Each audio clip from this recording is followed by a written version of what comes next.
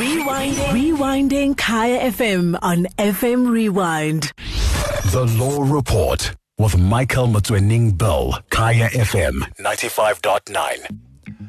A very good evening to you and welcome to the Law Report. My name is Michael Motsoeneng Bill. It's very good to be with you this evening, where once again we talk about law. And this evening we're talking about something that is quite topical of late, and that's the Copyright Amendment Bill. And trust me, this is a show that you want to listen to because the effects, the implications and the impact is so widespread that it affects so many different role players in the creative space, and this is one of those shows where you want to be listening and paying quite a lot of attention. And what we'll always be doing, this being the Law Report, we'll obviously be making sure that you come along, you understand what this bill is about, not just the debate around what the industry feels, but also you understanding so that you can formulate your own opinion. So I look forward to engaging you. And as always, you can give us a ring. The number to dial is 086 0000 959. I have quite a number of guests, so you're going to have to, sharpen your ear a little bit to be able to come along with me and get everybody's name and where everybody comes from. So I got a full house, as it were. And I also have two guests that will be joining me on the line. So let me begin by introducing my first guest, Dr. Evelyn Masocha. She's the Deputy Director General at the Department of Trade and Industry. So that's my first guest. Dr. Masocha, thank you so much for joining us on the Law Report. Good evening, listeners, and thank you, Michael, for inviting the DTI to be part of this discussion. And also an attorney, Mr. Stephen Hollis. He's a partner at Adams & Adams in the intellectual property division of it. And as always, we will need to be taken along and sort of made to understand what this proposed bill is all about and what changes will be coming forward. Mr. Hollis, thank you so much for joining us on the Law Report. Thank you very much, Michael. Glad to be here. Hello, everybody. And also, let me welcome Nick Matsukis. He's a director at the Academy of Sound Engineering. Hello, Nick. Did I bastardize your surname? No, don't worry, it's someone who's probably dialed in, yeah. Somebody's already dialed in, I guess. Fantastic. We are, and then Mr. Jack Deverin, he's Executive Committee member at SAGA. Mr. Deverin, thank you so much for joining us on the Law Report. It's a pleasure, Michael. Great to be here. And also Mr. Christo de Klerk. He's a CEO of Blind SA. Mr. de Klerk, good evening, and thank you so much for joining us. Good evening, Michael, listeners, and everybody present. Thank you for promoting me. I'm not actually the CEO of Blind SA. I represent Blind SA. I am an EXCO member and the chair of Blind SA's Braille Committee. Got you. And then also Dusi Fogani, Ms. Dusi Fogani, she's a policy consultant at Recreate. Ms. Fogani, good evening and thank you so much for joining us. Good evening and thank you very much for the invitation. Also from Recreate, she's the Recreate Policy Fellow, Nontando Dusi. I think it's Tusi, pronounced Tusi, but spelled Dusi. Yes. So it's not my illiteracy that if you hear the pronunciation a little bit funny. Ms. Tusi, good evening and thank you so much for joining us. Evening, Michael. Thank you for having me. And on the line, I'm joined by Mr. Colin Dlamini. He's the Executive Manager, Business Development at Juto & Company and the convener of the Coalition for Effective Copyright in South Africa. Mr. Dlamini, thank you so much for joining us as well. Thank you, Mike. And in a moment, we're also going to be joined by Gabby LaRue. I will introduce him as soon as we've secured him on the line. But let me pick up here. I mean, a lot of us, may not know what some of the organizations do. And I think a good starting point to any conversation is to deal firstly with understanding your point of view. And I think a good point of view is to understand that of the Department of Trade and Industry. And if you'd allow me, I'd like to start with you, Dr. Evelyn Masocha, to talk about perhaps, where you come from and how you come into this bill and your interest in particular, because, one would know that that's on the one hand as a Department of Trade and Industry, but the obvious thought would have been, hang on, this is a Department of Arts and Culture, so perhaps just plug in for us there. Thank you so much, Michael. The Department of Trade and Industry is responsible for the Copyright Act of 1978 and also the Performance Protection Act. I'm mentioning the two legislation because we are responsible for IP policy, for intellectual property legislation in South Africa. But we share this mandate also with other departments who look at the creators or the creative industry. So the creative industry is quite wide, and the departments that are involved with it include the Department of Arts and Culture and the Department of Science and Technology to some extent. And from where we come in this copyright amendment bill is that we are the custodian of this bill.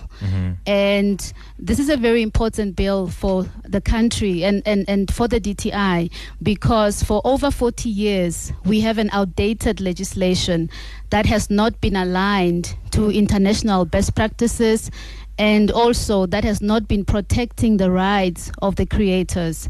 And so the bill is so it covers a wide range copyright-based industries, and it addresses various interest groups. And we are actually very excited that we are having this engagement as a country, looking at the rights of our creators and protecting their rights and ensuring that they also benefit from exploiting the economic rights that this legislation aims to bring forth. Copyright, the amendment bill is so critical that it introduces various elements to it that have not been there before. For example, there are some digital initiatives that are in the bill that it proposes. It looks at issues of collective management, ensuring that collecting societies are regulated, and the issues of royalties. I mean, we know that our creators, authors, and others have struggled in the past with issues of contracting, and payments of royalties have been a challenge. So if you look at how we came about here, this has spent for many years, for more than 10 years, we've been having engagements in terms of looking at different groups that are affected by the bill and trying to ensure that we have a comprehensive bill that addresses these issues. And I must emphasize the Copyright Review Commission that was appointed by the minister to look at issues impacting on the copyright law, but from a music industry perspective. And it came about with various recommendations, and these recommendations informed the Copyright Amendment Bill. And we are of the view that this bill is very balanced and it addresses various stakeholders, and we think that it puts us in the map as a country going forward to ensure that we balance the interests of our creators for them to exploit their economic opportunities. And we also have done, apart from consultations, there are studies that have been conducted to ensure that we have a balanced legislation that takes into account the best international practices and that looks at various issues that has led us to where we are now. It's a very interesting point that you raise, and I understand you to be saying this bill is 10 years in the making. We started these engagements as early as 2009, where the president at the time met with the creative industry role players, and they raised various issues that impacted on them, from payments of royalties, contractual issues, formalization. So the journey did not just start 3 years ago. We have been going through this with them for many years, and various interest groups, including the others who are in the bill. So it has been a very long process of consultation over time. I want to just pick up on that and perhaps go to the line and speak to Colin Dlamini. Mr. Dlamini, when I read your article, you seemed to suggest, amongst other things, of course, that this bill was in many ways railroaded into the industry, and I think that's the outcome or the point of view that one gets from the Deputy Director General is that actually it has been 10 years in the making. So perhaps if you can just slot in there and clarify how you mean, and also in addition to just perhaps the criticism that you advance about how the speed with which this bill is implemented.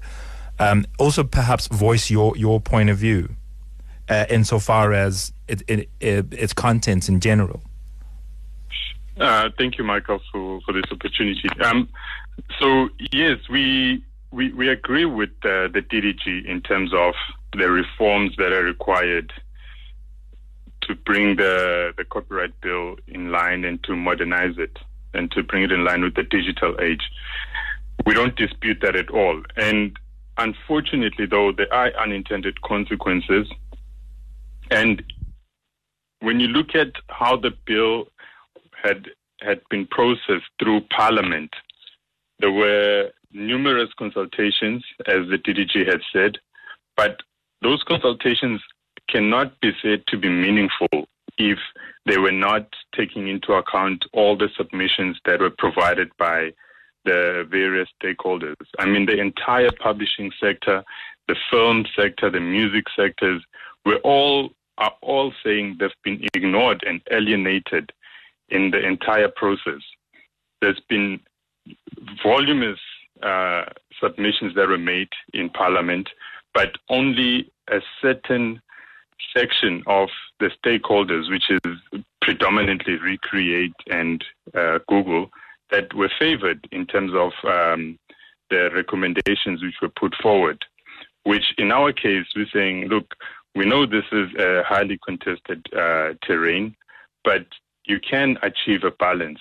Currently, the bill is tilted to favor only the users and not the creatives. It does not strike a balance. And in copyright, we know that you need to strike a balance between the users who need to be able to get access to use copyright works, but also you need to be able to give the creatives the incentive and for them to be able to earn a living out of all the works that they produce.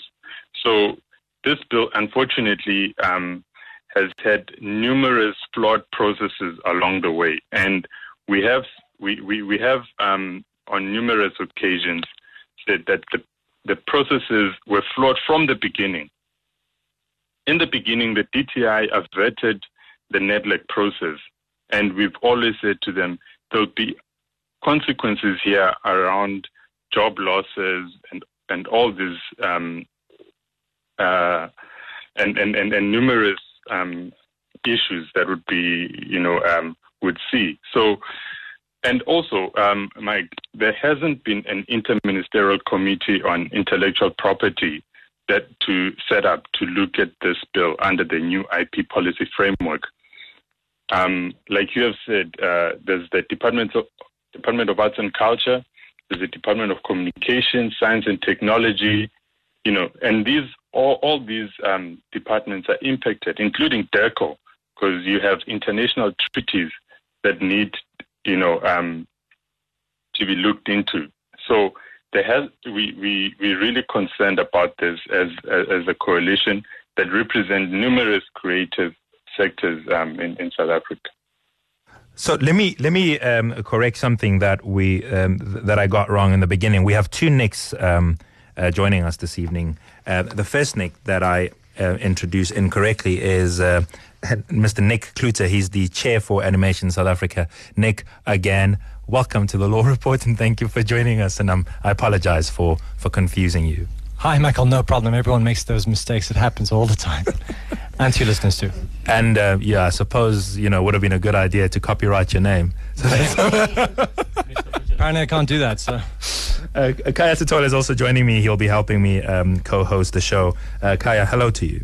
Good evening to everybody in the studio. Of course, Kaya needs no introduction. He's a resident analyst on Kaya FM, so we'll be engaging very much with him. But let's also introduce the other Nick who's joining us on the line, Nick Mazukis. Hello, Nick. You're the director of the Academy of Sound Engineering. Are you well? Good evening, Michael. Regretfully, I speak to you from my sickbed, so please forgive me if I sound a bit hoarse and throaty and coughy, but the lurgy has struck. But good evening to you and your listeners and everyone on the panel there. Thank you for the opportunity to be with you tonight. You're welcome. Thank you so much for being with us despite your disposition. And also Mr. Gabby LaRue, He's the General Secretary at Dumsa and the music composer and producer. Mr. Gabby LaRue, hello, and thank you so much for joining us as well. Hi, thank you very much for having me. It really is a pleasure to talk to you guys and your listeners. Let's perhaps, sort of take a view, and I want to get a holistic view, particularly from you, Stephen, on what does this bill introduce, and I think I'm looking more to hear from you, because you coming in as an attorney who engages with the bill almost on a non-subjective term, because you're not in the industry per se. You're an advisor and may just give us, and I'm not suggesting that everybody else is not objective, but there is a level of subjectivity in some of their viewpoints. What does this bill introduce? What does it change and seek to change?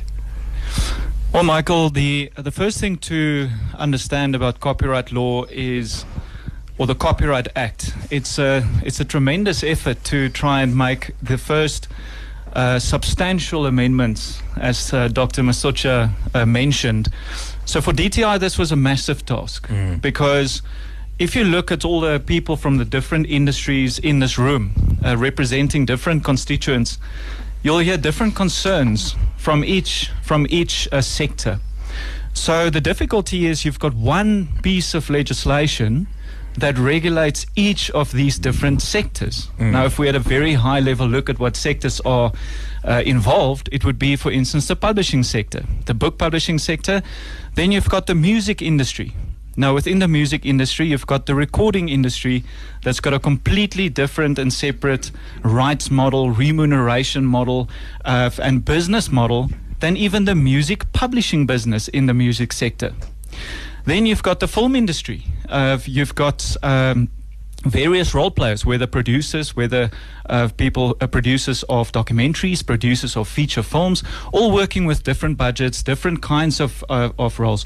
And at the same time, while the Copyright Act was looked at, it was decided by DTI to also, at the same time, update our performance legislation, which is also very important for us to do.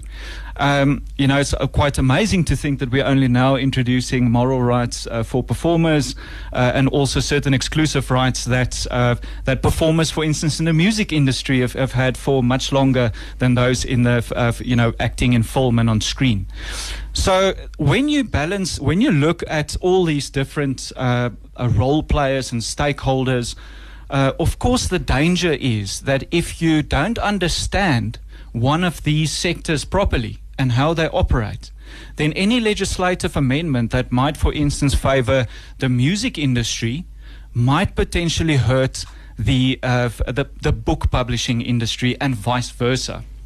So that's the difficult task with a copyright bill, is by amending a certain provision. And to give you a quick example, Michael, one of the catalysts of the change of the legislative developments, yes, it was to bring our law in line with digital developments and in a digital environment where everyone plays nowadays, and certainly to align ourselves with modern and best practices, but also it served as an opportunity, or one of the catalysts was what was mentioned earlier by Dr. Masocha, the group of musicians who went to President Zuma and said, it's been 10 years almost since needle time has been reintroduced in our law. We've not received any royalties. Help us. And that led to the establishment of the CRC Commission, which looked into specifically the music industry. All right, with a specific focus on the music industry. How do we uplift the plight of musicians and composers and songwriters who for so long have actually struggled to make a living in this country? Even though some of their music, the music originating from this country has got limitless potential. So that report, the CRC report, was a 200-page document that contained valuable recommendations on how to improve the plight of artists in the music industry. Now, one of the recommendations, which is a controversial one, and we can discuss that if we have the time later, is a so-called 25-year reversion of rights. To let's say people who write music, the composers, the songwriters. Now, the thing is, when you apply that provision, which, for instance, in the music industry was meant to be a recommendation to alleviate the situation where you've got an artist who is not yet established, and they negotiate with a powerful company, whether the recording company or a publishing company, and there's not an even bargaining level, to give them another bite at the cherry 25 years later, if the song made a big success, to, if necessary, have the opportunity to renegotiate terms, and get a better deal, because you could actually sign your rights away at the beginning, and 25 years later, it's a song that generates so much money. Right. So just to make sure that we all get it, the 25-year reversion right means that you can sell it, but it comes back to you after 25 years. Is that what it means? That's right. So in which case, then it's open for you to either keep it or trade it again. Yeah, so typically the way it works and the way it's legislated actually is a little bit off the point. And we do need to delve into that a little bit. But the idea behind it is, yes, to give a specific artist, a group of people who've been disadvantaged in the past, musical artists, the right to get their rights back after 25 years. Now, a rights reversion clause, even though it's not something that is terribly unusual. For instance, in the United States, they've got one as well.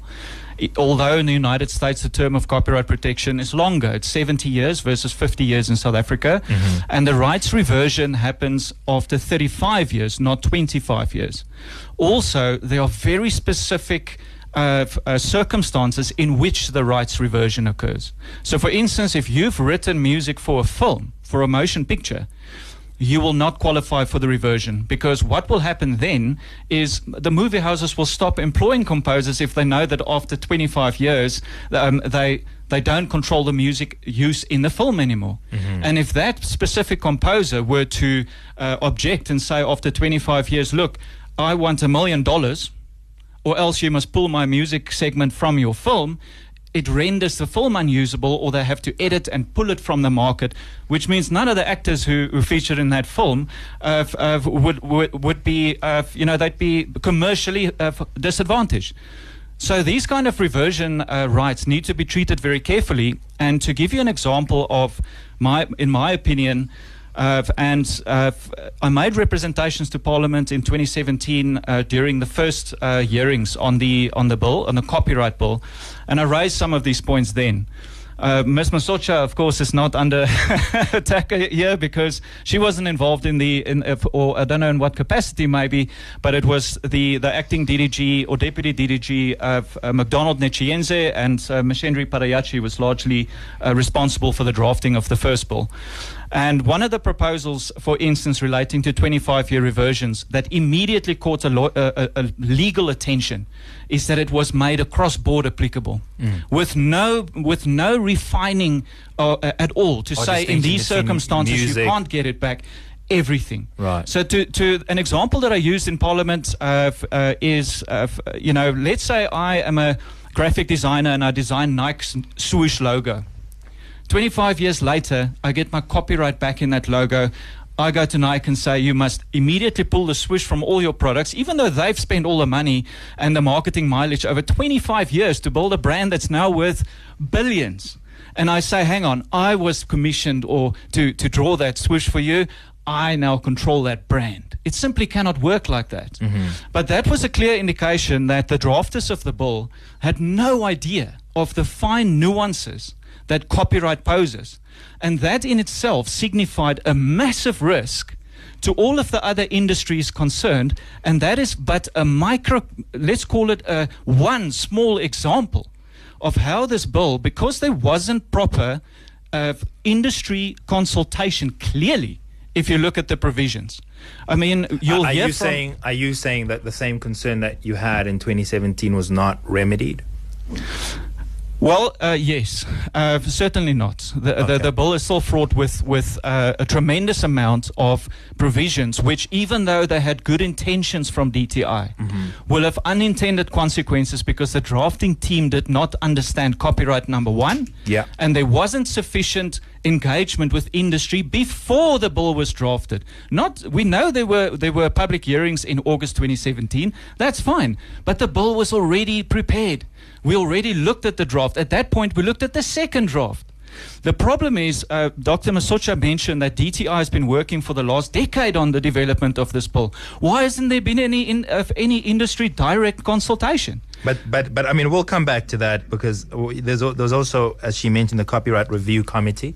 We'll get more into that. Sure. Let's take a break, and when we come back, we're going to hear from our other guests. We're back after this. Know your rights, know the law. The Law Report with Michael Motsoeneng Bill. Welcome back to the Law Report. I'm joined in studio by Mr. Nick Kluter, Ms. Nontando Tusi from Recreate, Fusi Fokani, Recreate, Mr. de Klerk, also from Blind SA, Mr. Jack Deverin for Executive Committee at SAGA, Mr. Gabby LaRue are joining me on the line. Nick Madzukis is a director at the Academy of Sound Engineering. Mr. Stephen Hollis, partner at Adams & Adams. Mr. Colin Dlamini, executive manager and business development at Jeter & Company. And finally, Dr. Evelyn Masocha from the Department of Trade and Industry. But with me is my colleague, Mr. Kaya Stole.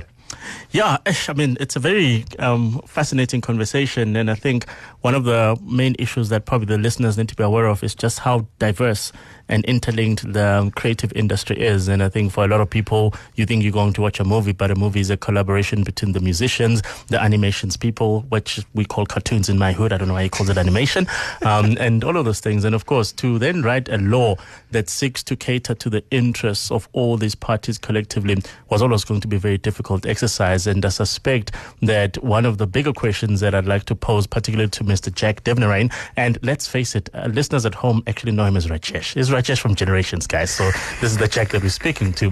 Mr. Jack, I mean, one of the big questions that people might then raise is that perhaps a singular bill that sought to cater to the creative industry holistically was not desirable because the interests of the musicians do not always, correlate with the interests of the animation guys, the film studios. Was a singular bill the best way to go? And does this bill then represent a collection of compromises, as it were? The musicians wanted to go that far, but of course that affects the film publishers, that affects, other parts of the industry. So therefore, there's a drawback. Is this really perhaps the type of bill that you say everybody got something out of it, but nobody's universally happy? How would you characterize it? A way to characterize it is in a typical negotiation, where it was once said a good negotiation is where everyone is equally unhappy. I think the reason that SAGA is in full support of the bill as it is because it is ambitious. And if we have to look at where the process started, and SAGA was certainly involved from the beginning of the DTI's stakeholder engagement process. So we were satisfied that we had sufficient input in bringing the voices of those very vulnerable people, performers in particular, into the room so that they can be heard. And for us, it was a continuation of the engagement that had been initiated from the time that the then President Zuma had connected with the creative sector to say, let me hear your grievances. And it's precisely because we've been engaged so long, and this is in fact the reason that SAGA itself was created 10 years ago. We celebrate our anniversary this year, and we're very proud to have had the engagements. The reason I believe that this is an important bill in its ambitious scope is because it comes from trying to create reformation. The reform starts from 1967 with the original Performers Protection Act, which was rooted in an apartheid economy, which did not have any forward-thinking scope. It did not imagine what the world would become with the advent of television, which happened just 6 or 7 years later. How then could it even have imagined what the world would become in the digital age in the time of the internet. So you have so many thousands of new ways of exploiting audiovisual content that the Act then in 1967 could never have contemplated. Copyright in itself from 1978 was also, it could never have imagined what the world would be like and where we are now. So the reason this is an important bill for us is because of its scope, and because it is forward-looking, and because I don't believe there's ever going to be a bill that will suitably satisfy all the requirements, the needs, and answer all the grievances of every single sector and every individual in it. What we have is an opportunity to rely on each other as industry professionals to say, where is the common ground? And if we have to work off the bill as it is, do we have sufficient depth of knowledge, of industry care and skill to be able to connect with each other, to say, I understand where you're coming from with this, and I believe that there may be a conflict here, but I believe that there's an opportunity for us to self-regulate, and as much as the bill may not be able to cover every eventuality, it is the opportunity to say the most vulnerable sectors are being catered for and protected as it should be in our constitutional democracy, and where there is opportunity for us to connect, allow us to do so as part of our industry self-regulation process. Yeah, and I suppose one of the weaknesses that we have in conversations of this nature is that when somebody says the vulnerable and the weak in the industry, everybody probably knows the most famous and the most prominent artists, and nobody could accuse them of being vulnerable. But of course, the industry is much wider than what we see on a day-to-day basis. And I'd like to just bring in Dusi and Nontando here. And I think, for me, one of the key issues that has come through is that this has been a process that is long in the making, and of course, and the real risk that you run here is that if people say this is a process that was started under the administration of Jacob Zuma at the inception of that particular administration, is that we might then end up with a bill that has now been finalized, and yet the industry has evolved so much in that interregnum, in that past 10-year period, that the bill actually doesn't cater to what the industry is evolving and what it's becoming over the future. How do you actually then deal with those types of issues? I think, as the DDG spoke earlier, the policy process began about 10 years ago, and it doesn't mean that the legislation was drafted then. So there were various commissions that were held, there were various studies that were undertaken, but the legislative process itself actually started about 3 years ago. That allowed for full public participation. There were hundreds of pages of submissions that I think the DTI can attest to having sifted through. There were hundreds of hours of hearings that were held, and I think the DTI is to be commended for having made a great effort to try and balance the various kind of competing interests. And I think, as Jack mentioned earlier, it is not always possible to keep everybody happy all the time. But I think that this bill is to be welcomed, because I think it certainly brings the transformation and change that we need in our Copyright Amendment Act. I think the current act is 40 years old and could not have foreseen the digital era that would have taken place. So I think for us as Recreate, we welcome the bill, and we can't wait for the President to sign it into law so that we can move on to the next stage, which is regulation. And I think when we get to the stage of drafting regulations, there'll be further consultations and further opportunity for members of the public or affected parties to make their voices heard. So for us as Recreate, we're a coalition of about 20 organizations representing various creatives in the South African industry. So everything ranging from filmmakers, artists, poets, writers, people who need to make use of accessible format material, people living with disabilities, people from the educational sector, people from the student activist sector, because we understand that in as much as we are creators, we are also recreators. In as much as we own the copyright to our work, we also need to access certain copyrighted material as key inputs into our productive and creative process, and hence the name of the coalition, which is Recreate. I think Krista will tell you more about the importance of people living with disabilities to be able to access certain copyrighted material so that they can reproduce it in an accessible format. So we are excited about the potential that the bill brings for creators in order to be able to earn from their work, And we think that this will be done through better regulation of collective management organizations. We think that this will be achieved certainly for filmmakers by changing the default position that whoever pays for your production automatically and immediately owns it. There is an opportunity for negotiation. We're looking forward to for creators to be able to own their work. We're looking forward to creators to be able to earn and to be able to exploit their work through a more flexible copyright regime. Let me bring Nick Kluter here, and I'm trying to sort of locate. I mean, Kaya Sithole spoke about, how this copyright bill is almost, a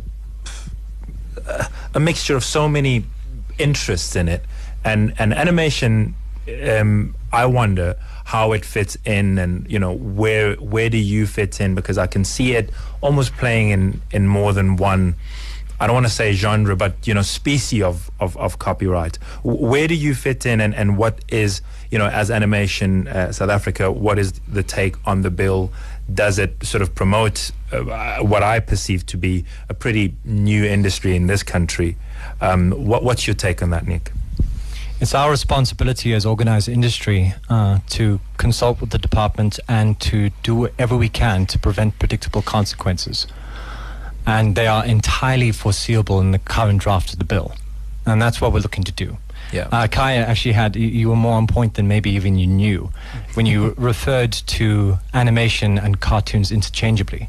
And that's part of the problem, because the fair use is actually modeled off of Section 107 based on US law.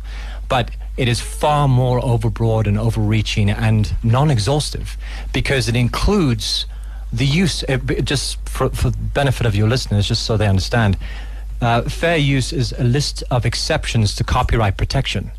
And one of the listed exceptions to copyright protection is cartoons. It includes caricature and various forms of things. So just imagine what that's like for a second. Will animated content be protected under South African copyright law if this bill is introduced into law? And the answer right now, the way that it stands for fair use, is maybe not, given that you use them interchangeably.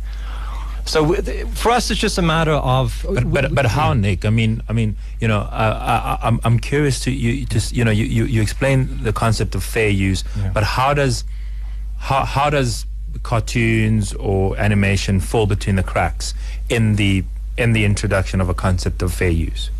Because it could be considered that definitionally. It's not properly defined. Right. It's not indicated the exclusion or the exception of this. And if it isn't properly defined in the bill, it doesn't enjoy any protection. The protections it's supposed to confer, it doesn't. And this is what we're identifying in advance before this thing becomes legislation. For my benefit, and everybody else could be up to speed, but I certainly am not clear. Is the point that the word animation is not defined in the bill? Yeah, that's right. Right. And it's not distinguished between animation and cartoon, or caricature for that matter. Right.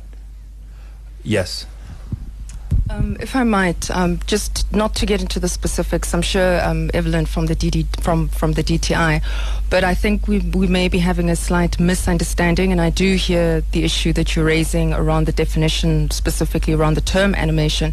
But in terms of the fair use exception with respect to caricature, cartoon, parody, etc., it falls under a range of other exceptions, which include research, private study, news reporting, etc., etc. So that specific exception that you are speaking to in terms of copyrighted material relates to a range of other exceptions that are already within the bill and not specifically to animated works, is my understanding. Maybe Nick seems anxious to respond. You're quite right. It's in addition to everything you've now listed. That's the point. It's not. The big difference between U.S. legislation and South African legislation is that it does distinguish between, for instance, educational content. So if it's commercial educational content, it's distinguished from just educational content. So in our case, in animation, the lion's share of our market is preschool. So if I make a preschool show, does that enjoy copyright protection, yes or no? And I know it constitutes an audiovisual work, but it is education. Yeah, okay, let's maybe just hear Nothando Thusi, also from Recreate. Sorry, just to jump in there, I don't know if this could be a solution for the issue that, Nick, you're kind of envisaging that this bill will have, but from my understanding of the legislation, fair use is very qualified as to what it amounts to. It's got 4 kind of provisions that set a principal test for what amounts to fair use. We have to look at the nature of the use, the amount of the use, the purpose of the use, and I think what pertains particularly to your industry would have to do with the last and final test being, does it have a substantial effect on the original market? So as you were using that example of, creating an audiovisual work for educational purposes, if it be it a children's textbook and you do the animation for that, if my usage of that was to actually infringe directly on your ability to kind of make money, make profit off of that use wouldn't be fair. So as much as I definitely agree with you that there might have been a shortfall in not properly defining animation and making that distinction quite clear, I don't entirely agree with you on envisaging the problem that... But Nothando, is the point that he's raising it's not an act yet, and I'm flagging this whilst it's still a bill. So to make sure that there's no ambiguity, why don't you put in the definition? Well, that's the great thing. I'll hand over to DGG in a hot second. Let me get I beg your pardon, Stephen, you wanted to come in. Thank you, Michael. I just want to clarify for the listeners, because they might not all be up to speed. Thank you. When we speak about copyright exceptions, what is that? So basically what copyright gives you as a creator, if you're also the author, then in most circumstances you'll be the copyright owner. What copyright does fundamentally is it allocates to you a list of specific exclusive commercialization rights. So you've got the right exclusively to reproduce the work, to distribute the work, to communicate it to the public. Now we've got the digital rights, which are important by wireless means as well, streaming, etc. So you control the commercialization, but to balance copyright, so that we've spoke about balance before, so that in certain specific circumstances there shouldn't be the need for you to first get clearance from the copyright owner. That's what we talk about legislated copyright exceptions in the Act. So it says, copyright owner, you've got these exclusive commercialization rights, and then it says to users, guys, if you're a news reporter and you're going to report on current events, you don't need permission from the copyright owner if you're going to display a certain copyright protected work, for instance, as part of the news broadcast or in terms of the reporting. Now, there's various, in our law currently, there's what we call fair dealing. It's a closed list of circumstances where it's recognized that you do not need to obtain a license or prior authorization before using a certain work. It's very defined. So, for instance, for illustration, for teaching, for instance, when you're in a classroom, you don't need to get copyright permission for that. For also reporting on current events in the news, like I mentioned. And also for things like parody, it's not necessary to have permission because that would restrict freedom of speech unduly. But now, what the bill introduces is the broadest set of copyright infringement exceptions that the known world has ever seen. So when we speak about fair dealing, know that it's that closed list of identified circumstances. And when we speak of fair use, we're actually speaking of a vague and open-ended. So I disagree with Nontando's assessment. It's a vague and open-ended set of criteria that a judge will need to look at to determine whether the use was fair or not. Now, which of our creators, which of our musicians, which of our composers can go to the High Court and litigate until it's proven that the use was fair or not?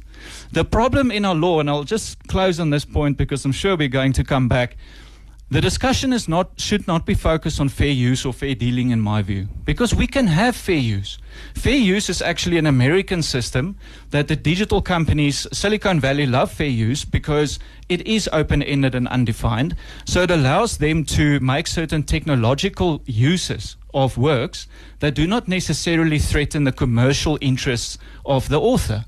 If you think about a search engine that needs to access images and things for the benefit of the user, no one's going to dispute that's valuable and that should happen. But the thing is, what government did is, once again, they did not understand that by importing fair use, but not importing all the checks and balances that make the system work somewhat well in the States.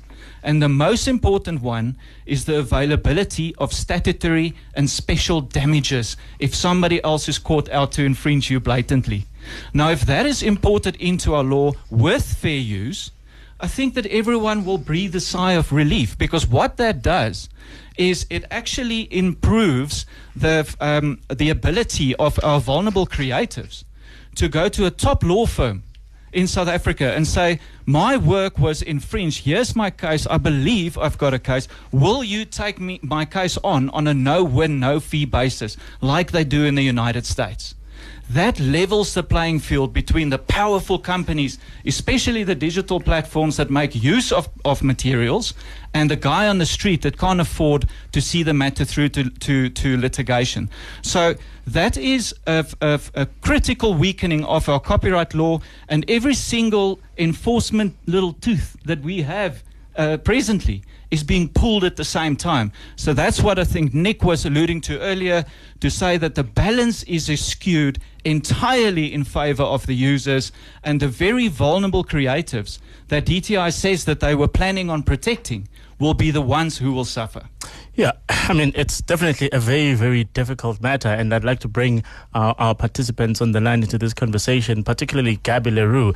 And I think, Gabby, of course, you know, the original intention, the original initiation process was to say, our creators, the people that actually make the content are not being well protected by the existing laws, and yet it seems we have now gravitated towards a new regime, which admittedly is an improvement on what we had 40 years ago, which then just doesn't give the type of protections that were envisaged by the industry, and not only doesn't give those type of protections, but seems to be shifting the bias towards protecting the consumers, as Nick just said. I mean, how do we deal with this? And we're going to put the DDG at the end, because of course she's the one that has to go back and consider whether any of these things need to be changed. But Gabby, I mean, what do we do now? Right. Look, a number of things, and I've been listening very, very carefully to all the various representations. TUMSA, Trade Union for Musicians of South Africa, we represent musicians, and specifically also in this case, when we talk about the Copyright Amendment Bill, as opposed to the Performance Protection Bill. Many musicians who are performers are also composers. So those musicians will be affected by both these bills. In itself, and this is just a very quick point that I want to point out, the way that the two bills were interlinked, and the way that the Performance Protection Bill was positioned with regards to the Copyright Amendment Bill, which is kind of the mother bill, is if the Copyright Amendment Bill is not passed, then the Performance Protection Bill cannot be passed. Now, that in itself is a dilemma, because the two bills speak to two different sectors of the creative of our creative group, where the Copyright Amendment Bill specifically speaks to people who create copyrighted material, intellectual property that can be copyrighted, and various rights emanate from that, where the Performance Protection Bill speaks specifically to one right, which is the right of performers. So that in itself is a dilemma. Now, be that as it may, I would like to just specifically focus on one area which nobody has mentioned tonight, and that is an incredibly topical issue that touches the copyright, the discussion around copyright worldwide, and that is the issue around the value gap. The value gap came as a direct result of the Digital Millennium Copyright Act, which is 2 decades old. Now, if we want to speak about the age of the Copyright Amendment Bill, and then imply that because it's so old, it doesn't allow for technological development, should the same argument not apply then to the Digital Millennium Act and the resulting legislation, such as the online copyright infringement liability limitation act, which was a result of the same bill. So those bills are 20 years old in themselves. They were designed to protect sort of independent platforms as they start up on the internet, so that they don't get shut down by a millennia of people suing them in litigation. So one can understand at the time that the bill had its place. However, 20 years later, the loopholes and the exceptions and the opportunities for massive corporates like Google and related companies such as YouTube is able to exploit those bills to release themselves or absolve themselves of any liability from user uploads of infringed copyright is completely out of touch with the economic well-being of those who create copyright.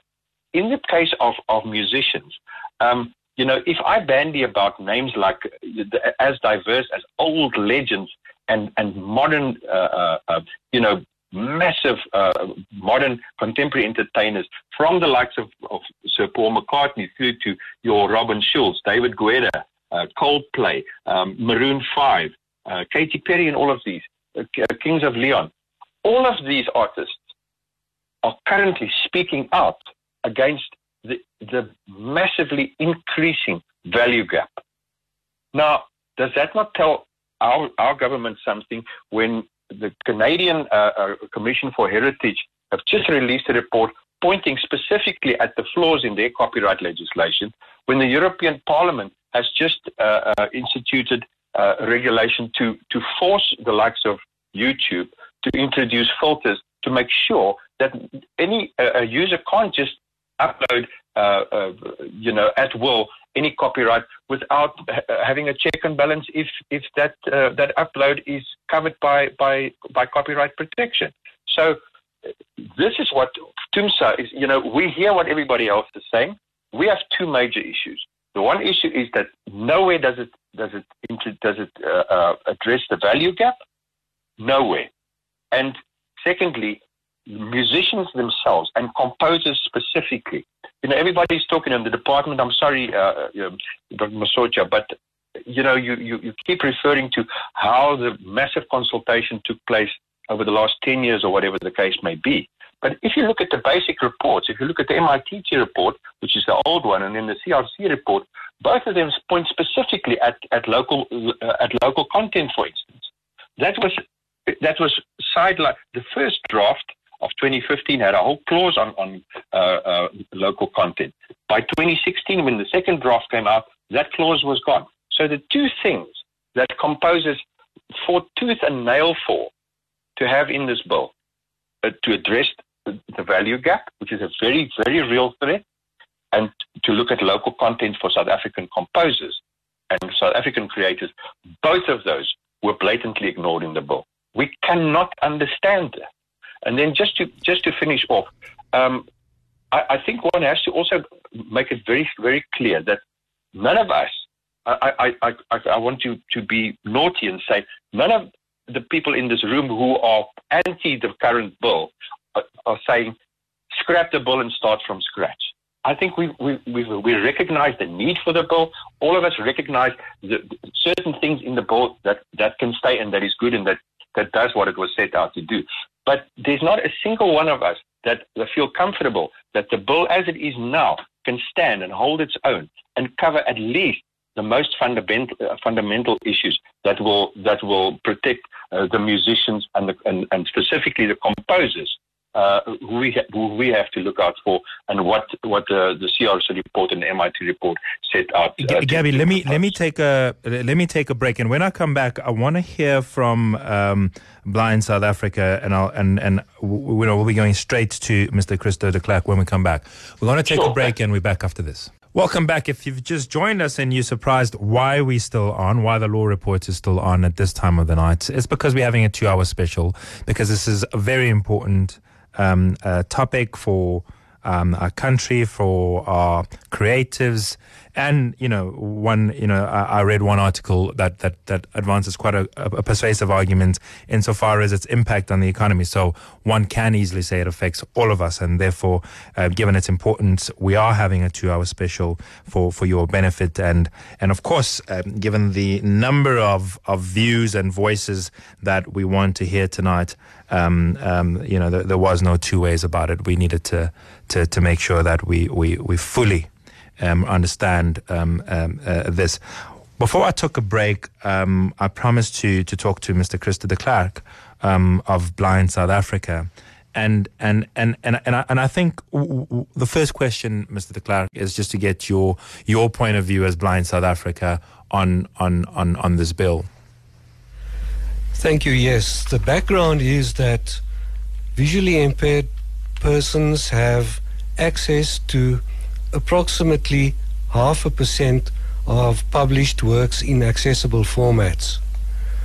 Now, to alleviate that book famine, the Marrakesh Treaty was adopted in June 2013, but to enjoy the benefits of it, the exceptions, copyright exceptions given by it, a country has to ratify the treaty. To date, 83 countries have ratified. 9 African countries have, sadly not ours. Our government's position on this is that the Copyright Amendment Bill, the Copyright Bill, must become law before government will ratify the Marrakesh Treaty. So this has been a long time coming, many years. As we call it, the bickering about the bill has become beyond frustrating to us. It is perpetuating the book famine. We need the bill to become law so that government will ratify the Marrakesh Treaty. It is cold comfort to us when all stakeholders tell us they support our plea for exceptions to the Copyright Bill, because it's not going to happen unless the Copyright Bill is accepted.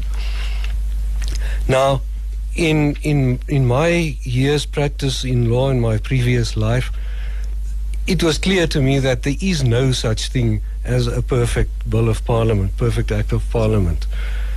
There are always sections that people differ on, that don't agree on, that are bad, that are good. And so it is with the Copyright Bill. But we believe it is a good basis, a good foundation for it to be accepted now.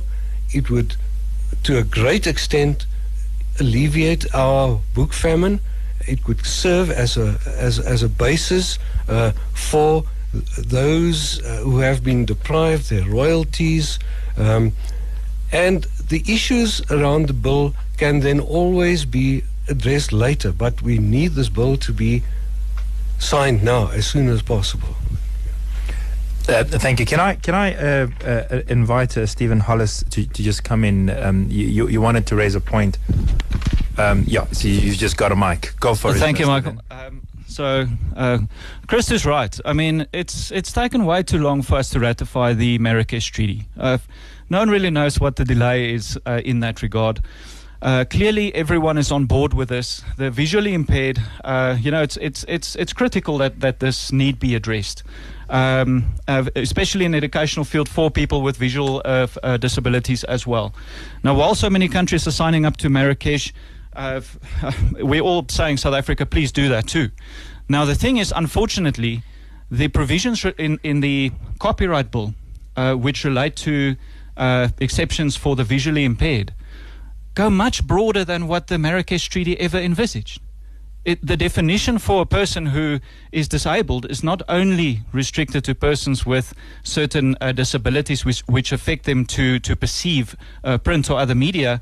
It's literally any form of disability. So a person sitting in a wheelchair will qualify to be able to run a business and reproduce books and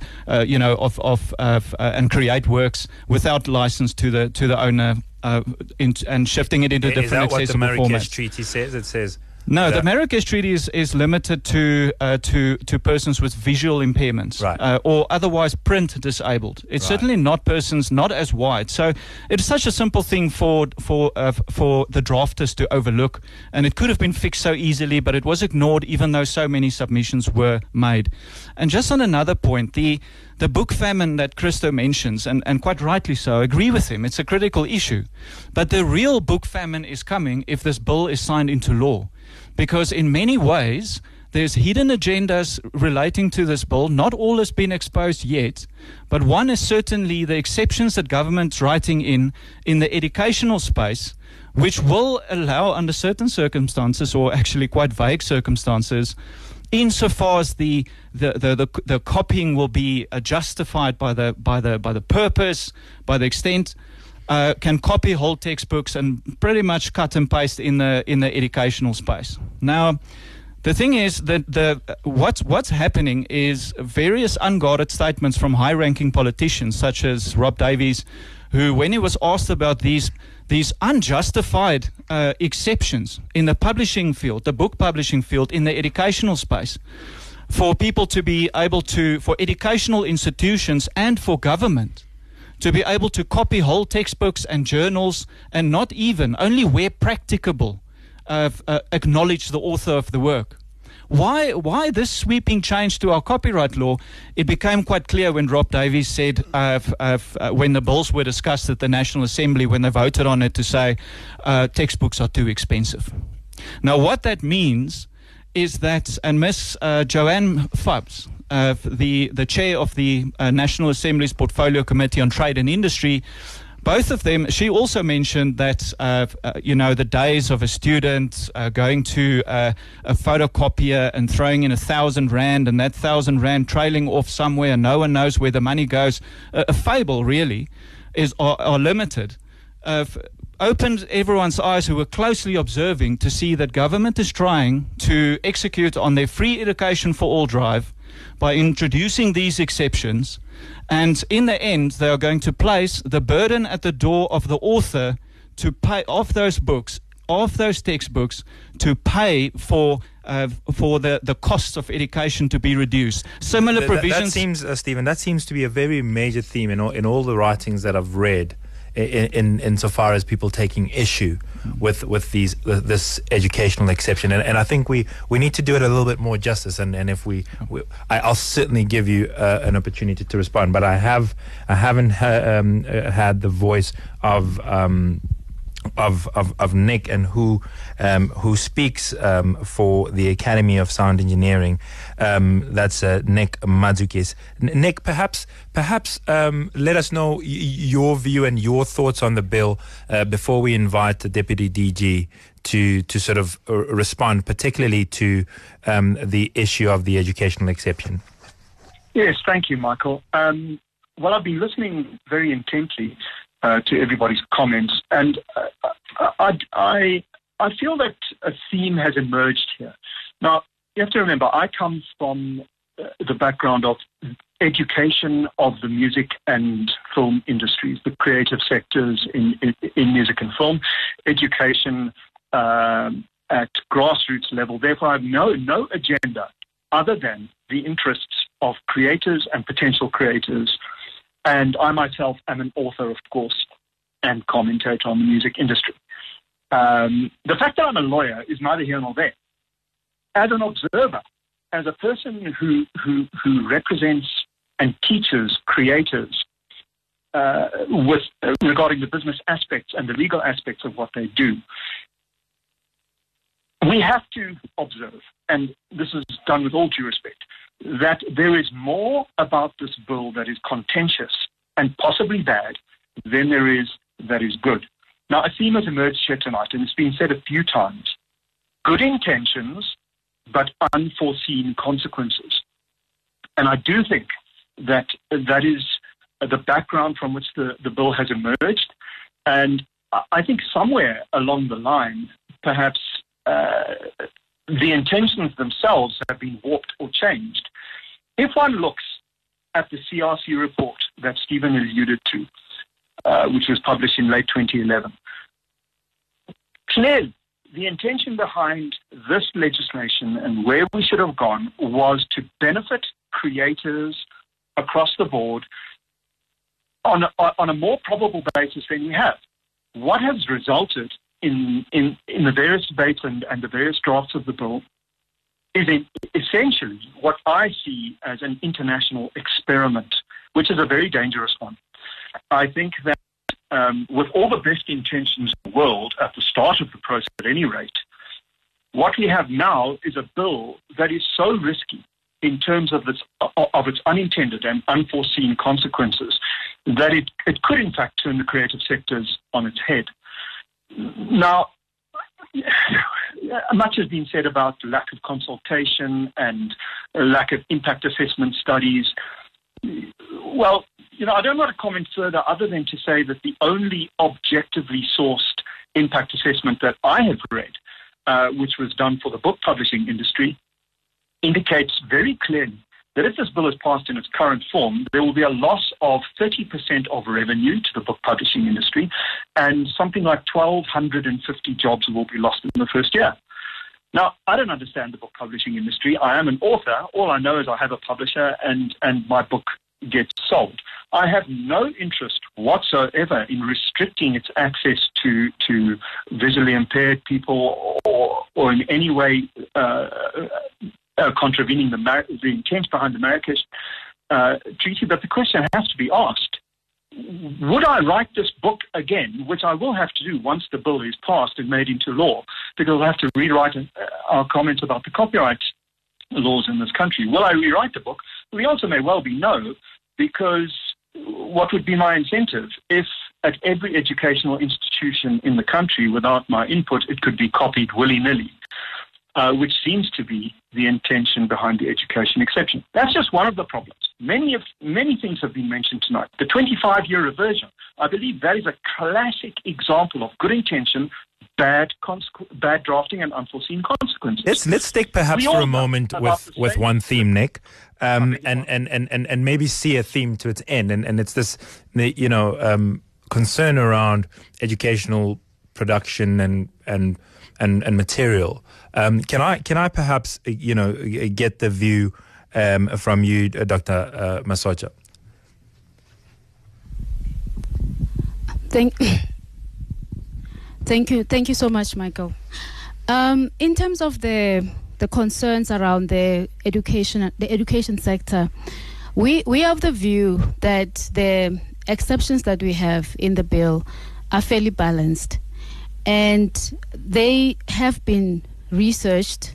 And as much as other stakeholders are saying that consultations were not sufficient, we think that there were more than enough consultations in the parliamentary process. I'll just explain why I'm coming to that. Mm-hmm. So before, I'm quite loath to, interject as you speak, but okay. But I just want to get a sense that we establish as a matter of fact that whether in your assessment one can take a whole textbook, photocopy it without regard for the author, the publisher, and that value chain. The bill has an exception around that. Mm-hmm. There is a section that talks about where that can happen, where a full textbook can be copied, but there are restrictions around in which circumstances. For example, when the material is out of print, or where the author cannot be found, or where the competitiveness element is not taken into considerations and prices are excessive. And coming to that part, I need to emphasize that currently the market is very restrictive. And there is the market share issues are very concerning around the competitiveness of the publishing industry. So as much as the publishing industry has had a high outcry that has impacted on how the bill is perceived, there are issues of fairness and competition around this. And to an extent that currently the Competition Commission is looking at a potential cartel that has affected the educational book sector from the preschool level up to university level. So the price of books, it is a concern, and also the current fair dealing provision in the Act is very restrictive and is very expensive, even for universities. So the current environment is not really working, even for our people. And as government, we are concerned about transformation and reformation and ensuring that we make access to education, access to opportunities, something that is viable for all. And this also talks to the issue of fair use. The way we see the fair use provision in the bill is that it has got safeguards. And similar to the US fair use that has got the 4-step test that talks to the nature of the work, the extent of the amount of work, issues around whether it's for commercial purposes and so on. So there are some safeguards. And also there is room to have guidelines that can stipulate how fair use can be interpreted. And coming back to the issue of animation and the language in the bill, the structure of the bill is informed by the structure of the Act that we have. And there's particular language that I know everyone would like to see in terms of their own industry. But then with drafting, there are certain concepts that we tend to reword in a particular way. So you may not necessarily see every kind of word that you want to see in the legislation. So in that sense, we think that the bill can, with the regulations, with the guidelines, certain things can be clarified further. But then we are of the view that as it is, it has got safeguards. And we have a copyright tribunal. If you talk about litigation, we have a copyright tribunal that is going to be strengthened in the legislation. And this will provide issues of redress and access to dispute resolution mechanism. So if we talk about the concern that fair use is going to lead to disputes and more litigation, we are having a mechanism in the legislation. And if you listen to the debates, most of the arguments are around the reversionary clause and fair use. But if you look at the entire bill, it introduces many proposals, many amendments, even new mechanisms like your artistic resale royalty for artists. And if, for example, this bill is not, it does not go forward, it is true that other industry stakeholders are going to be affected. For example, the Marrakesh Treaty will be affected because it needs the bill to be passed into law before we can have that provision. Coming into effect. So I would say that the issues that have been raised are important. However, we are of the view that we have sufficiently covered for these issues. And if you talk about the users versus other role players in the bill, the authors are covered in the bill, the creators are covered in the bill, even for copyright owners also to some extent. So I would like to dispel the issue that we are focusing only on users, because if you look at the share of royalties is about the authors. If you look at the strengthening of the commissioned works in the bill, the commissioned works looks at also the copyright owner, because we provide for the issues around the agreement and where the authors can have more rights. So in our view, the debate has been distorted in a way, and then those who are able to push certain arguments have focused on certain things, certain views that have taken most of the bill out of context.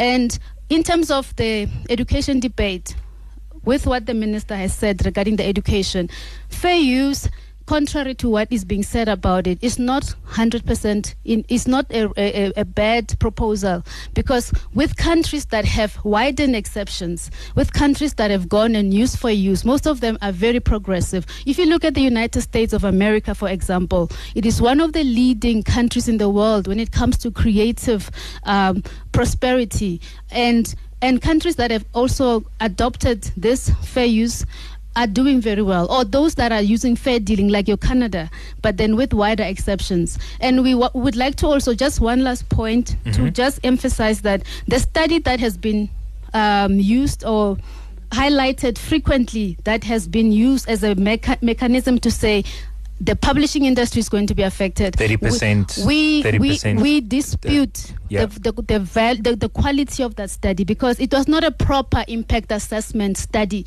It was a perception study where people just use perceptions to just highlight certain things. They went and interviewed individuals. And then maybe I ask you, Michael, do you think this is going to affect you? And you, Michael, say it's going to be a negative impact. It was not a proper... So it's a small sample. It was a small sample, not only small in terms of size, but in terms of the quality of the methodology. So I question the credibility of that research. I don't think it was a credible research. And contrary to what has been said, if you go to Canada right now, there are research studies that have shown that the educational sector has actually boomed, contrary to the views that have been given out there to say that it has not worked because of the wide exceptions. The publishing industry has suffered, the educational sector, it's questionable. It's not 100% like that. So just to put that on record. So run that by me again. The Canadian study says what has boomed as a result of what? The view that has been advanced by the arguments in the country right now with so I got that part. I want to get the Canadian. Canada, actually, some researchers have shown that actually the educational sector, especially universities, there has been growth in those sectors. In education. In education. So contrary to the view but is the concern that has been voiced not that there might very well be a growth in education, but it diminishes the incentive for those that want to write and publish educational There's material. no conclusive studies that have shown that from what we've also checked. It's more of a perception in our view. And Nick Cluter, please, you wanted to jump in. I'll probably tag team this with Steve, but the whole thing here is the point about the tribunal, I think is going to be quite restrictive still, because the bill still prescribes fees that need to be paid, and it doesn't cover any of the legal practitioner that has to represent you during the trial. So the creators, or the authors of the work, will still have to try and contest that in court. And apparently there's some design tribunals that have a backlog of about a year. So, and the biggest issue with fair use and fair dealing is that, at least in fair dealing, you can have an interdict issued to prevent the continued exploitation of the copyright. Whereas if the fair use were to be implemented, that would not be possible. I know exactly where Stephen's going with this. Can I tag him for the next response to do with everything else? Stephen, would you keep it crisp unless you feel that you know perhaps we're gonna get to you, Stephen, but let me hear. Am I going to hear Notando or Tusi? Tusi, thank you. It's just back to the question that you asked around the issues that have been raised about the educational exceptions. I think it's important to mention that there have always been exceptions for education. But I mean, the difference was there was 10%, and now what I understand, as I understood, you could copy 10% of a textbook before. It had to be fair. It was never stipulated. The assumption was always that under fair dealing you could use an excerpt, right? Okay. So this notion that we've read the comments that fair use and this amendment bill will allow people to copy entire textbooks, and I think DDG has made a very good argument around what the specific provisions are in the bill. And I think it's also important for the listeners who haven't read the bill perhaps to take time to do so, and for us also to speak specifics. I think we are going to run the risk of losing people if we're talking in rhetoric.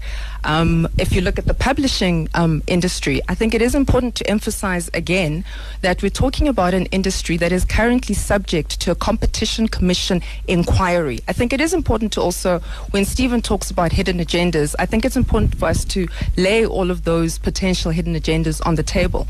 Going back to the much touted report that was done by currently reputable auditing firm, the sample size was, I think, about 90 or so companies in the publishing sector. They had a third, 30% response. And as the DDG said, it was perception based. How do you feel about? What do you think about? Can you tell us what would happen about? So the credibility of that study as well, that then I think also puts out these really alarming kind of statistics, is one that we need to look a little bit deeper into. In terms of the much touted impact on the Canadian publishing industry, I'm going to hand over to Nontando just to tell us a little bit more about what the international kind of versus local impact was.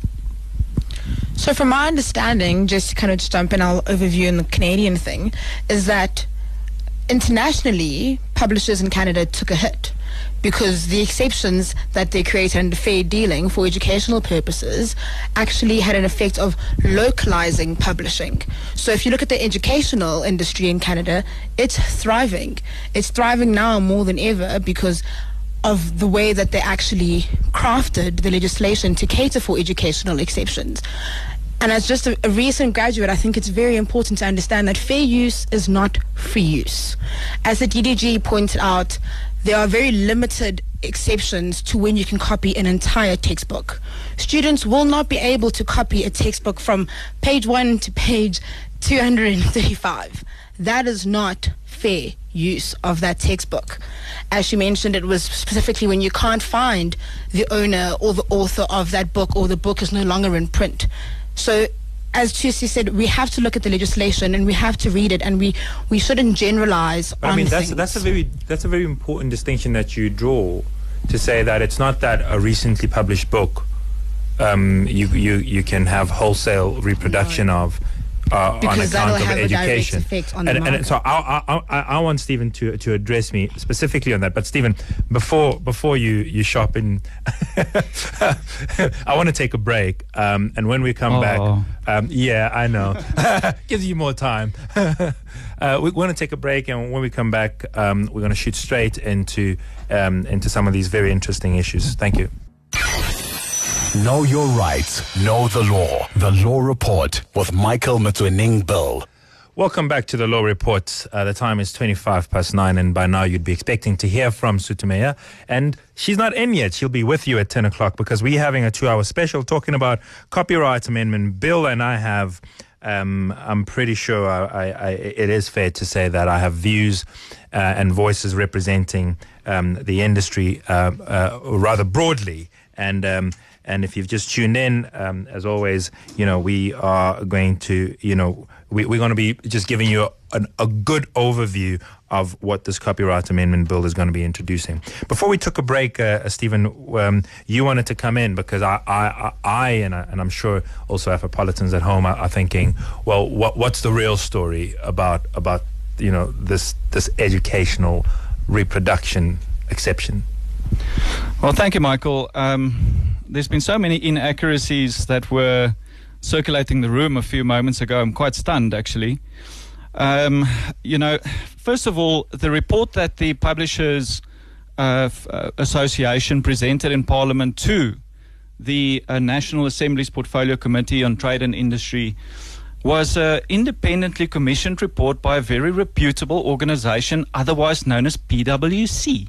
So if you do say that this report carries no weight, you have to be careful because you're actually attacking the independence and also the professionalism of PwC as an organization, which to my mind has not been challenged by anyone else. So then secondly, fortunately, they went out and commissioned a report, an independent economic impact assessment that cost them a lot of money to prepare, I'm sure, because these things take time and they're expensive. What report did DTI do to show us any economic impact assessment on the music industry, on the exceptions? There's zero. There's none. But Stephen, I mean, I don't want to interrupt your trail of thought, but surely, PwC is not immune from criticism, and the criticism that has been advanced is not on the integrity. It's been it's been specific to the methodology. It's been specific to the sample. It's been specific, and a badge from PwC or any other so-called reputable organization doesn't render them immune. No, of course you can be criticized. But the thing is, it's interesting to me how that report has become so disputed when DTI did not actually bother to do their own economic impact assessment. One of the very controversial, and yes, DTI says there was a SAIAS report which was never published, I had a look at that report, and certainly that was the furthest away from an independent economic impact assessment that I've ever seen. It looked like somebody dictated it in the halls of DTI, to be honest. Now, secondly, as we go to whether you can copy books, or hang on, before we move off that. So instead of that report being dissected and rubbish and thrown in the bin, Don't you think that over the last 10 years there would have been, DTI would have done their homework, engaged with the different industry sectors, and then done an impact assessment study to see how their sweeping proposals, and let's be real, these are controversial, world-first proposals, many of them. They share the names with well-known phrases like fair use. But don't for one moment believe that the fair use system that's being brought into South Africa is the United States fair use. They differ night and day. There are specific exceptions. America doesn't have these educational exceptions. That's interesting, isn't it?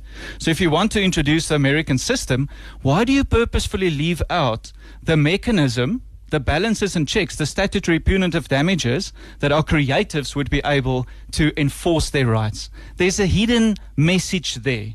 So what DTI is doing is they're opening up basically a visceral gutting of our copyright laws, making it possible to copy whole works in the educational space, because that's what they want. They want to execute on the free education for all drive.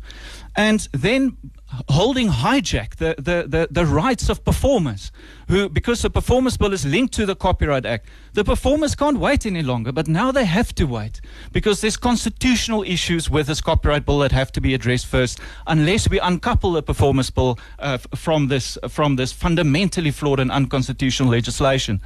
So just another point here to close of what I have to say on the educational exceptions.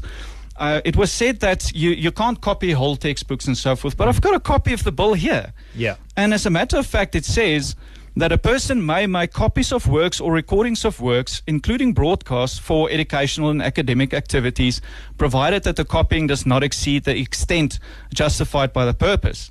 Now, that extent could easily be rationalized by government to be a socio-economic, need for us to reduce the cost of education, etc., etc. So, or by the student, could it? I mean, I'm thinking at a micro level. Can a student say, well, I'm going to rely on that section, so I'm going to copy this textbook?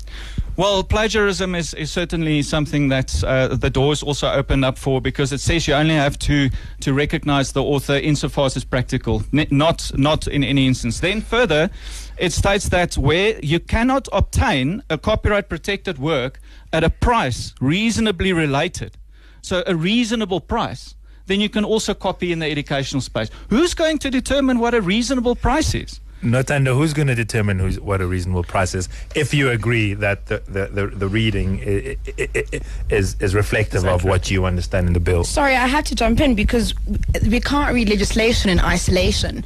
That first clause that Mr. Hollis mentions is further clarified under 12D4, where it says specifically that it defines what those extents that justified purpose, and it says 1, where the textbook is out of print. 2, where the owner of the rights cannot be found. And then 3, where the same edition is not made available at a reasonable price within South Africa. So or cannot be obtained at a reasonable price. Read on, because you've just now read the entire clause. I just jumped to the relevant subsection. So read on. Or cannot be obtained at a price reasonably related to that normally charged in the Republic for comparable works. But there's no issue with that clause. I don't understand, because sorry, maybe you can provide clarity and we can have more of a conversation around this. Textbooks have a reasonable price. We all know what they cost on the regular. I know if I'm going into a bookshop, if I'm looking to buy a science textbook, it's going to cost me upwards of about 2,000 Rand. If I'm looking to buy an English textbook, it's normally a novel, it's going to cost me about 200 Rand. So the market, we have to look at the market. We have to understand that if a science book comes in now at 10,000 Rand, that is unreasonable. You can still copy without license. Hang on. The point that Stephen is raising is, who determines if 200 is fair or 2,000 is fair? I mean, the essence of reasonable is always going to be debatable. And just to go further, so there's another clause, literally in the same massive long list of exceptions, saying that educational institutions can. Okay, I'm paraphrasing now. This is subsection 3. Give it to us as it is. Okay, it says educational institutions shall not incorporate the whole or substantially the whole of a book or a journal issue or of a recording of a work unless a license to do so is not available from the copyright owner from a collecting society or an indigenous community on reasonable terms and conditions. So once again, who will determine the reasonable terms and conditions? Natanda? But this is why we also have regulations to further flesh out these issues. I mean, the term reasonableness in law has been thrown around not just in copyright, it's thrown around in a number of other fields of law, and we've always resided in the court. I mean, in South Africa, we function on a separation of powers. We have the judiciary, the executive, and the legislature, and they provide, kind of the flesh to the bones of legislation. So reasonableness, unfortunately, it's not something that we can kind of thumbsuck out of thin air and speak directly to now, but it is something that through interpretive measures, when incidences arise, we'll deal with one stage at a time. And while I'm on that topic, in no other jurisdiction has fair use caused this upsurge in litigation. Nowhere have we seen any other jurisdiction kind of running to the courts to determine what is fair use. If we have time, I mean, on fair use, Stephen makes the point that you've imported it, but the jurisdiction from where you've imported it has kind of corrective mechanisms, and he proposed or suggests that you didn't, or we didn't, import those protective mechanisms, and I want you to come back to that. But I'm also interested to get the voice of Colin Dlamini here, whom I've kept quiet for quite a bit. Colin, maybe jump in, because I don't want to prescribe to you where to come in, because having been so quiet for so long, there's so many issues that we've covered. And I don't have the benefit of perhaps reading your facial expressions so that to know when you want to come in because you're on the phone. Where do you want to jump in and perhaps just make that point for us, whether it's on this topic or another? All right, thanks, Michael. Look, I wouldn't like to labor on the issues of the exceptions of fair use, because I think we've already extensively dealt with it. But I would like to raise the issue of regulatory overreach, where it's now provided in the bill that the Minister of Trade and Industry will be able to prescribe minimum standards for commercial contracts, as well as to prescribe what would be the royalty rates. In our case, as an industry, we are saying, how can the minister be in a position to create rigid and inflexible system that interferes with freedom of contract between authors and publishers, or between musicians and recording companies, etc. You can't take away the bargaining power away from the creatives, because you are actually going to interfere with a healthy, competitive commercial environment which best serves all creatives. In any sector, you need to have a healthy, competitive commercial environment. And we cannot now create a nanny state where the minister, who does not understand all the sectoral nuances, to be able to now prescribe what those minimum terms and conditions are. It's beyond me. We really don't understand that. And I mean, also the issue of evidence-based provisions, which Dr. Masocha has alluded to, that the price of textbooks is too expensive. But where is the evidence that points to that fact? You cannot say the price of textbooks is expensive when you cannot substantiate that and back it up with evidence. We have commissioned, as the Publishing Association of South Africa, a research which shows that there is no excessive profit taking from the book sector. That is completely false statements that have been thrown around, that textbooks are too expensive. Go and look at any textbook that has been published by a local author. It is within reasonable means. It's between 200 and 400 rand. Those textbooks that are over 1,000 rand are imported textbooks, which leads me to the point about another provision which has been put in this bill, which is about parallel imports.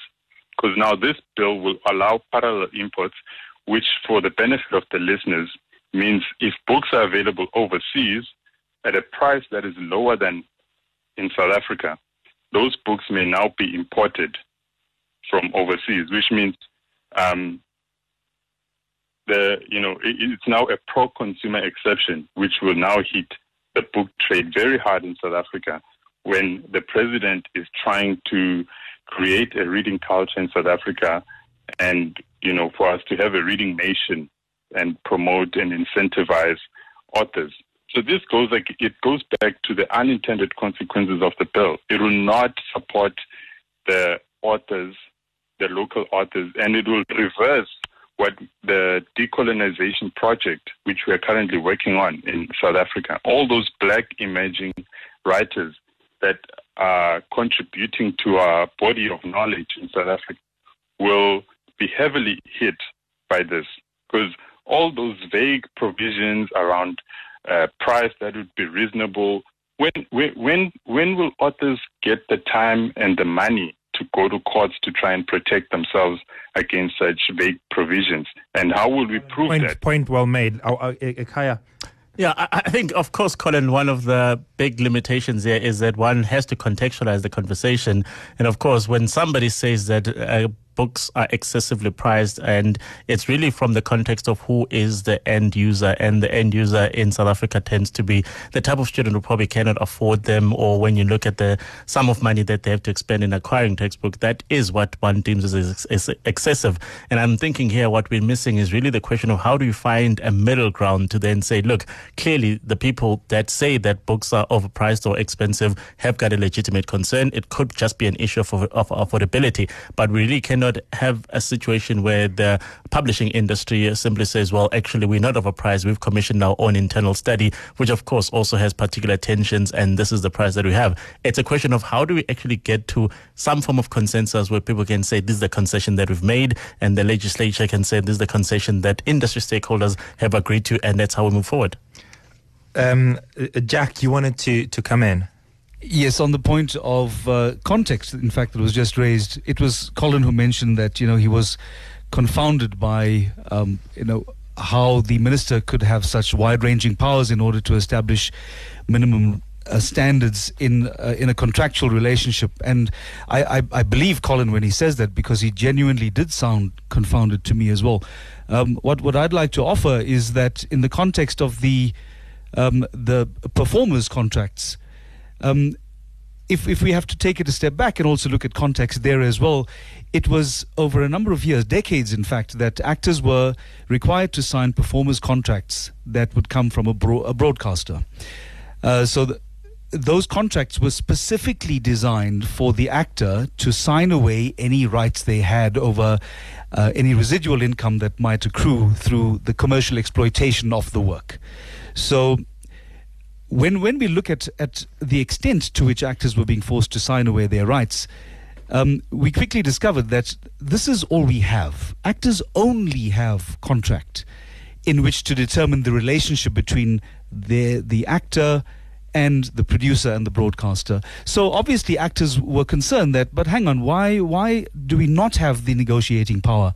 And in all our efforts over decades to approach broadcasters and producers to say, please help us and please allow us some share of the equity, it was always met with a very dismissive kind of attitude, which we deeply regret formed almost a defining element of what our audiovisual industry is. So finally, when we have an opportunity to address our concerns through statute, suddenly there's a concern about, but hang on, why is government now intervening? Well, the reason government is intervening in the form of the minister is because when we were asking for your cooperation all along, possibly even in the form of collective bargaining rights, we were dismissed out of hand. And we are the first to say also that we do not want to be overregulated. And in fact, as Nick Klutter and I were discussing earlier this evening, it is important for our industry to demonstrate that we have the capacity for self-regulation. So this is certainly something that we want to be able to demonstrate, not to rely too heavily on any kind of intervention by a minister in the form of regulations, but certainly to say that we have the capacity as an industry to manage this process ourselves and not require the intervention of the minister. Nick Klutter? Yeah, so we completely sympathize with our performers and we stand with them for the rights for royalties, but this is part of what we say, completely foreseeable consequences. Consider how even in the same sectors, there are different working models that apply. Because no doubt, DDG, you'll correct me if I'm wrong, but what informed needing to introduce sections 6, 7, and 8 was that the performers were being exploited. So the different broadcasters and channels and networks would exploit you, and they would define because they'd have the power and the bargaining. I get that, but now consider there are other business models, because that's just to do with in cases where you exploit the content is a monetizable product. In other cases, like for commercial ads, the content that we create is not what is monetizable. It's not the product. It is promoting a product or service. And in those cases, those are usually predefined marketing budgets. So in those cases, in order for those people, they would be required, or the studio who enlists or contracts for that original work would then need to pay perpetual royalties for the use of their work. And of course, that would make it so that the internationals, anyone who'd be prepared to commission their work, would not bring the work to South Africa. So at least in that respect, the performers would lose out on that opportunity to be able to get that kind of work. And that's why I'm saying it's a big concern. I want to invite the other Nick, Nick Madzukis.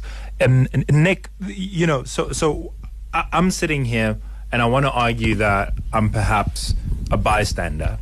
And my observation so far is that, you know, on the one end, there's a view that the criticism is exaggerated and therefore unfounded. And then on the other end is, but hang on, I'm not being accommodated. And perhaps I want to get it, you know, I want to get from you in terms of, give me something sort of direct to say on this, and we've got the DDG here, and just address if there is indeed a myth. Let's get to the bottom of it. But if there isn't, let's also expose that. So point to me an obvious thing. I mean, we've explored, for example, the issue of textbook. An obvious thing that you say, but this we have no comfort in, and this tends to reverse what we believe are the gains that the industry, and speaking for your industry, has reached up to this stage. Well, Michael, I have to say that I wear various different hats here.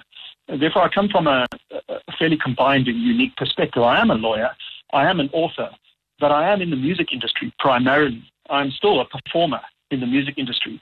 I have been an actor in the past. I've been involved from various perspectives in the creative sectors and the legal aspects of this. And I guess allow me then to pick up on your acting hat. Right. and I mean, the acting issues are very well publicized. There were strikes, there were dismissals and soapies that had been part of the South African life for so long. And I think everybody knows how that played out. Let's speak about that. And for example, Jack celebrates the intervention that is available by way of regulation by the minister on basic contractual terms. What is then your sense and your take on that specific issue? Well, again, my sense is a unique one because it's historical. Yes, I have performed as an actor. It was I, in fact, who suggested that just as musical studio performers are now entitled to a royalty called needle time, which is a royalty that is automatically paid to them, and they share in it with the copyright owner, who is the record label. So those performers, featured and non-featured, will get half of the royalty paid for the public performance of a sound recording. I was the activist. I was the person who, in fact, first drafted the legislation, which recommended or made a suggestion in an article, in fact, and in my textbook, which suggested that a similar royalty should be payable to actors who are also defined and qualify as performers, and those actors should also get a needle time type royalty, which is the royalty that Saga has been campaigning for, and quite rightly, I mean, full agreement that royalty should exist.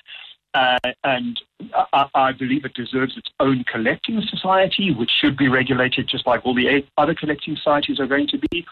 And wearing my acting hat, which you've asked me to do, I have absolutely no issue with the introduction of that royalty. I welcome it and I applaud it. The problem, Michael, is that there is so much other legislation included in this bill, which unfortunately is defective or faulty or will have these unintended consequences that various of your panelists have been talking about today. If you take, for example, the origin of the 25-year reversion, which so much has been spoken about tonight, where did that actually come from? Well, I'll tell you, it's a famous story. You know the story of Solomon Linda and The Lion Sleeps Tonight. It was a South African composer that wrote that famous refrain, which has been used by the Disney Corporation in The Lion King. South Africa is famous for this because at the time that Solomon Linda signed away his rights to that song, which was called Mbube, as opposed to Wimbowe, which it then subsequently became in that song, In the Jungle, the Mighty Jungle. You know the song I'm talking about. You're afraid to sing it because I can sense that you want to sing it. But no, I'm a drummer. I refuse. But we all know. Shall I take the liberty, Michael? Well, if I can just finish the story, Michael, what happened there, famously, is that because of a provision which existed in our previous copyright legislation before the 1978 Act, which was called the British Imperial Copyright Act, there was a 25-year reversion, and it was called the Dickens Clause because it was enacted in response to the fact that Charles Dickens' family died found themselves in poverty after his death because he gambled away and sold his copyrights. And the Dickens Clause provided very clearly that 25 years after the author's death, very importantly, after his death, the copyright would revert to his heirs. And there it would be, in England, it would be another 55 years. In South Africa, that would be another 25 years. So the other 25 years after the composer's death, the copyright reverted back to the Linda family who were in poverty in Soweto. And the story is a famous one.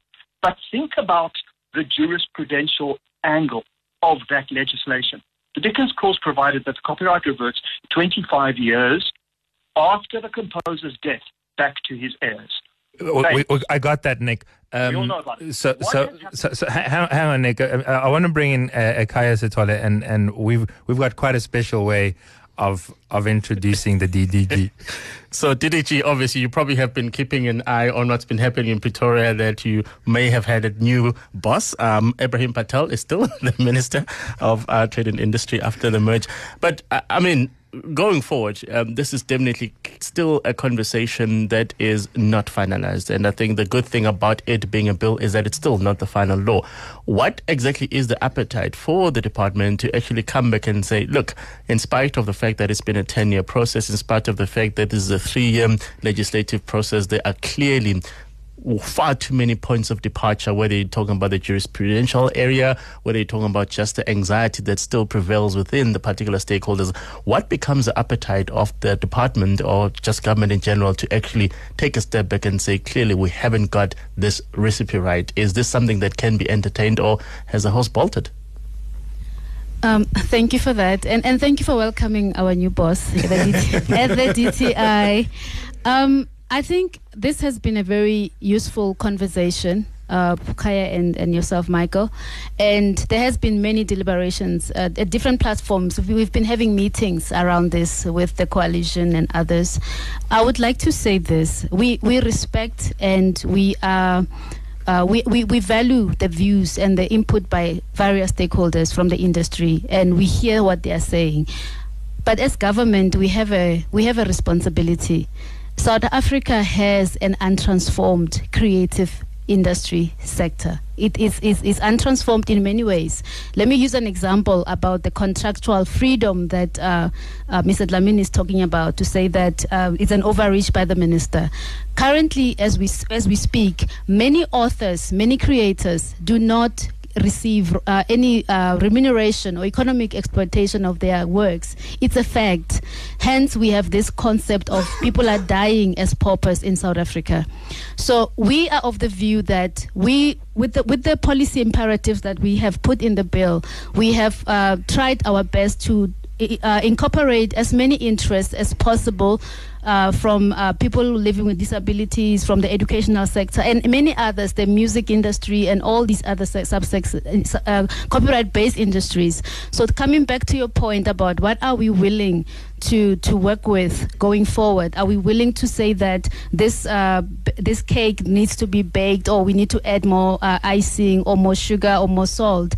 I would like to say that given where the processes are now, it's with the president.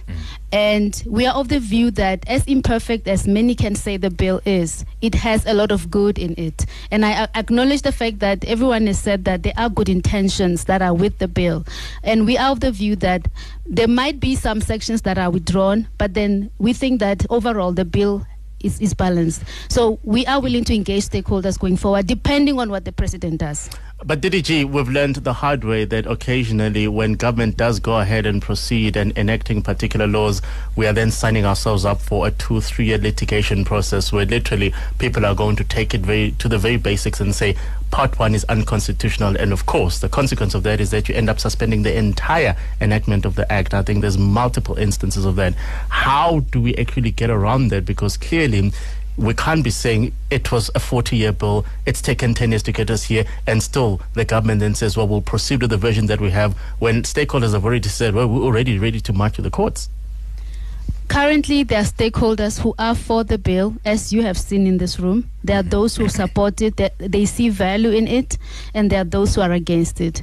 And we are of the view that given where it is in the process, depending on the outcome, we will be open for further engagement. Gabby, if I could, I think you're going to be sort of the second last speaker, and I want to sort of get your remarks as well, Stephen.